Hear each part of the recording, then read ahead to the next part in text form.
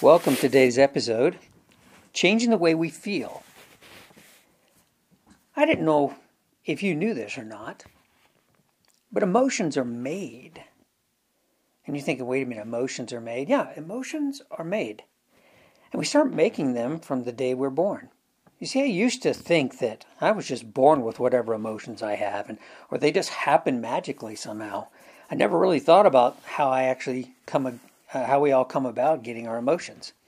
But I've had some really great experiences from understanding this from some very knowledgeable people that we make our own emotions. And you're thinking, what do you mean by that? Well, ask yourself this question. You see these people, let's just take, for example, some of these extreme sports like BMXing. So you got these guys just taking these bikes, going up and down some incredibly amazing trails, and doing these amazing flips and jumps and going down vertical drops on their bikes and everything. It's like, what in the heck is that all about? I mean, I would never do that, but they seem to love it. I mean, they crave it. The more dangerous, the more exciting it is for them. And, they can get hurt doing it too. I mean, I've known some of these guys and I've treated them as a physician. They get broken bones and get, pretty nasty injuries, but they'll get right back out there and do it again and again. They love to do it. To them, it's fun. But for me, it's not fun looking at all. I look at it and I get sweaty palms watching them do some of this stuff. And I'm thinking, no way I would ever do that. When did I actually get that emotion, that fear? Well, let me tell you how that works. So emotions are made when you combine a thought with a feeling. A thought with a feeling. So let me give you an example of that. Let's go with rock climbing.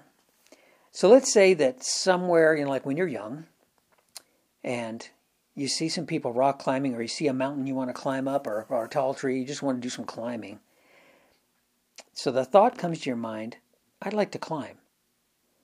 And if the feeling you add to it is that it would be fun, guess what it is? You have an emotion, you have a desire to do climbing.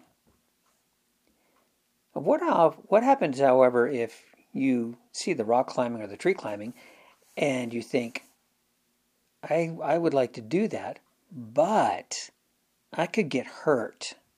I could get a broken bone. I could fall and get bruises. I could, conk my head. It could be painful.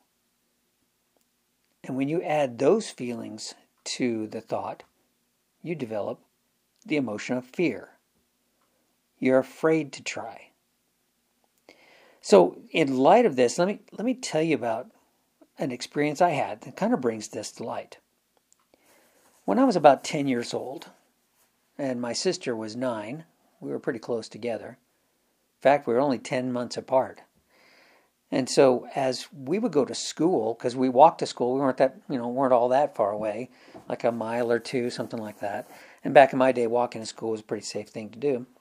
So we would walk to school. Well, one day on our way home, we got approached by some bullies. They were pretty mean. And I just, I said, I'm getting out of here. And I just ran like crazy to get away from them. But my sister didn't get away. She got cornered by them. And they were picking on her and being mean. And I don't even know exactly everything they were saying. I just saw them, physically assaulting her. It's like, what the heck? And I thought, I was afraid. And I didn't want to go back because I thought I would get hurt. So I had this fear of getting, going back into all that. It wasn't too long, and my sister got away from them. And we walked home together from there, and many days after that, I don't remember ever talking about it. I don't remember how she felt about it. But I know inside of me, I felt like I was a coward. I felt helpless and hopeless and fearful. But I didn't remember any of that. The reason I know about it now is because I discovered it. And that happened because 50 years later, I'm going through some personal development courses of my own, trying to understand why I do some of the things that I do. I'm like overachieving. I'm always trying to do something to prove I'm good enough. and always trying to do something that would make me look bigger than life. And it wasn't helping me any. I was frustrated because I'd end businesses and I'd start them and I'd close them, some successfully, some not. And I just couldn't figure out why I never really felt fulfilled and why I couldn't move my life forward like I needed to. So I got a really great mentor, and he started helping me through some of this. And we got to this one point where it's like he had me go back, and I'm going to teach you how to do this a little bit today. He says, we need to figure out why you have these challenges and emotions. And through a course of steps, it wasn't like immediately I remembered this experience, but we just started going back through different things that I could remember in my life, and we just kept going back further and further.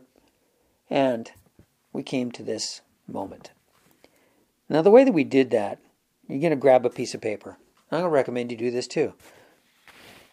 You grab a piece of paper and you start writing down when's that one particular emotion that you have. And try to go back in your mind as far as you can to the very first experience you can remember having that emotion. And then try to figure out what caused it. Where did you go from there? Now, if that process is really difficult for you, maybe a mentor can help you with that. In fact, I'm pretty sure they can. If you get the right one, you can do that. But as you're trying to figure this out, just trying to understand, where did this emotion come from? How did it get there? What happened to make you feel the way that you did at the time you had the thought? And that'll make a pretty big difference to you. So this is what I did. My mentor helped me do this. And it's a term I call rewinding. So as I went back to that same experience, I was told, go back and redo it. If you could re-record that whole experience again, what would you have done different for your sister? Would you have still stayed away? Or would you have gone back to try to defend her and keep her from being hurt? Well, I love my sister, so obviously it's like, now I feel like I could go back there and fight. And so he said, well, go ahead and redo that. So I said, okay, I'll go back there. And he said, so what are you doing? I said, oh, I'm just telling them they should probably leave it alone, or you just, leave her alone, get away. He says, really, that's all? I said, yeah. He says, now, is that really how you feel? I said, no. So, well, how do you feel? I said, I'm angry. I'm mad that these guys would do this to my little sister. And he said, so what does that look like? And we went through a series of exercises, and finally at the end, I'm screaming and yelling, I'm beating on these guys, I'm kicking them, and I'm shoving them to the ground and telling them to get lost, and they run away. And it's like, it was exhausting for me to go through that. It was very emotionally exhausting. But as we finished it, he says, how do you feel now? I said, wow. I said, well, besides tired, I feel a lot better. He said, now, when you were back then at that age, did you know how to do all that stuff? I said, no. He said, so you really can't fault yourself for having done that the way you did. But now you can redo it. You can rewind it. You can relive it. And you can make the better choice. And so it's like, wow, that was pretty amazing revelation to me. Now, on top of that is another technique that you need to use. So rewinding kind of helps you replay it. You're not going to be able to erase any kind of physical harms. It's too late for that. But the emotional feelings you generated because of it, you can change them. So now I've taken this step of getting rid of the negative emotion I had created, and I need to make a positive. So what I do at this point is I do a fast forward. Now I look into the future, and when I'm faced with similar situations, I make the better choice. And I do it the same way, emotional. I get into it big time so that I can cement it firmly in my mind what I will do if I'm faced with those situations again. So I can be confident that I will take care of them. So rewinding and fast forwarding are a couple of important tools that can help you. Now, if you're having challenges with doing those by yourself, then get a mentor. That will be a great help to you. And you can get these emotions changed. Now, I've kind of gone through the simple outline of it. Sometimes it can get more complex. That's okay. Do it anyway. Get it taken care of. You do not need to carry around the baggage of inappropriate emotions. Well, guys, I want to thank you very much for your time today.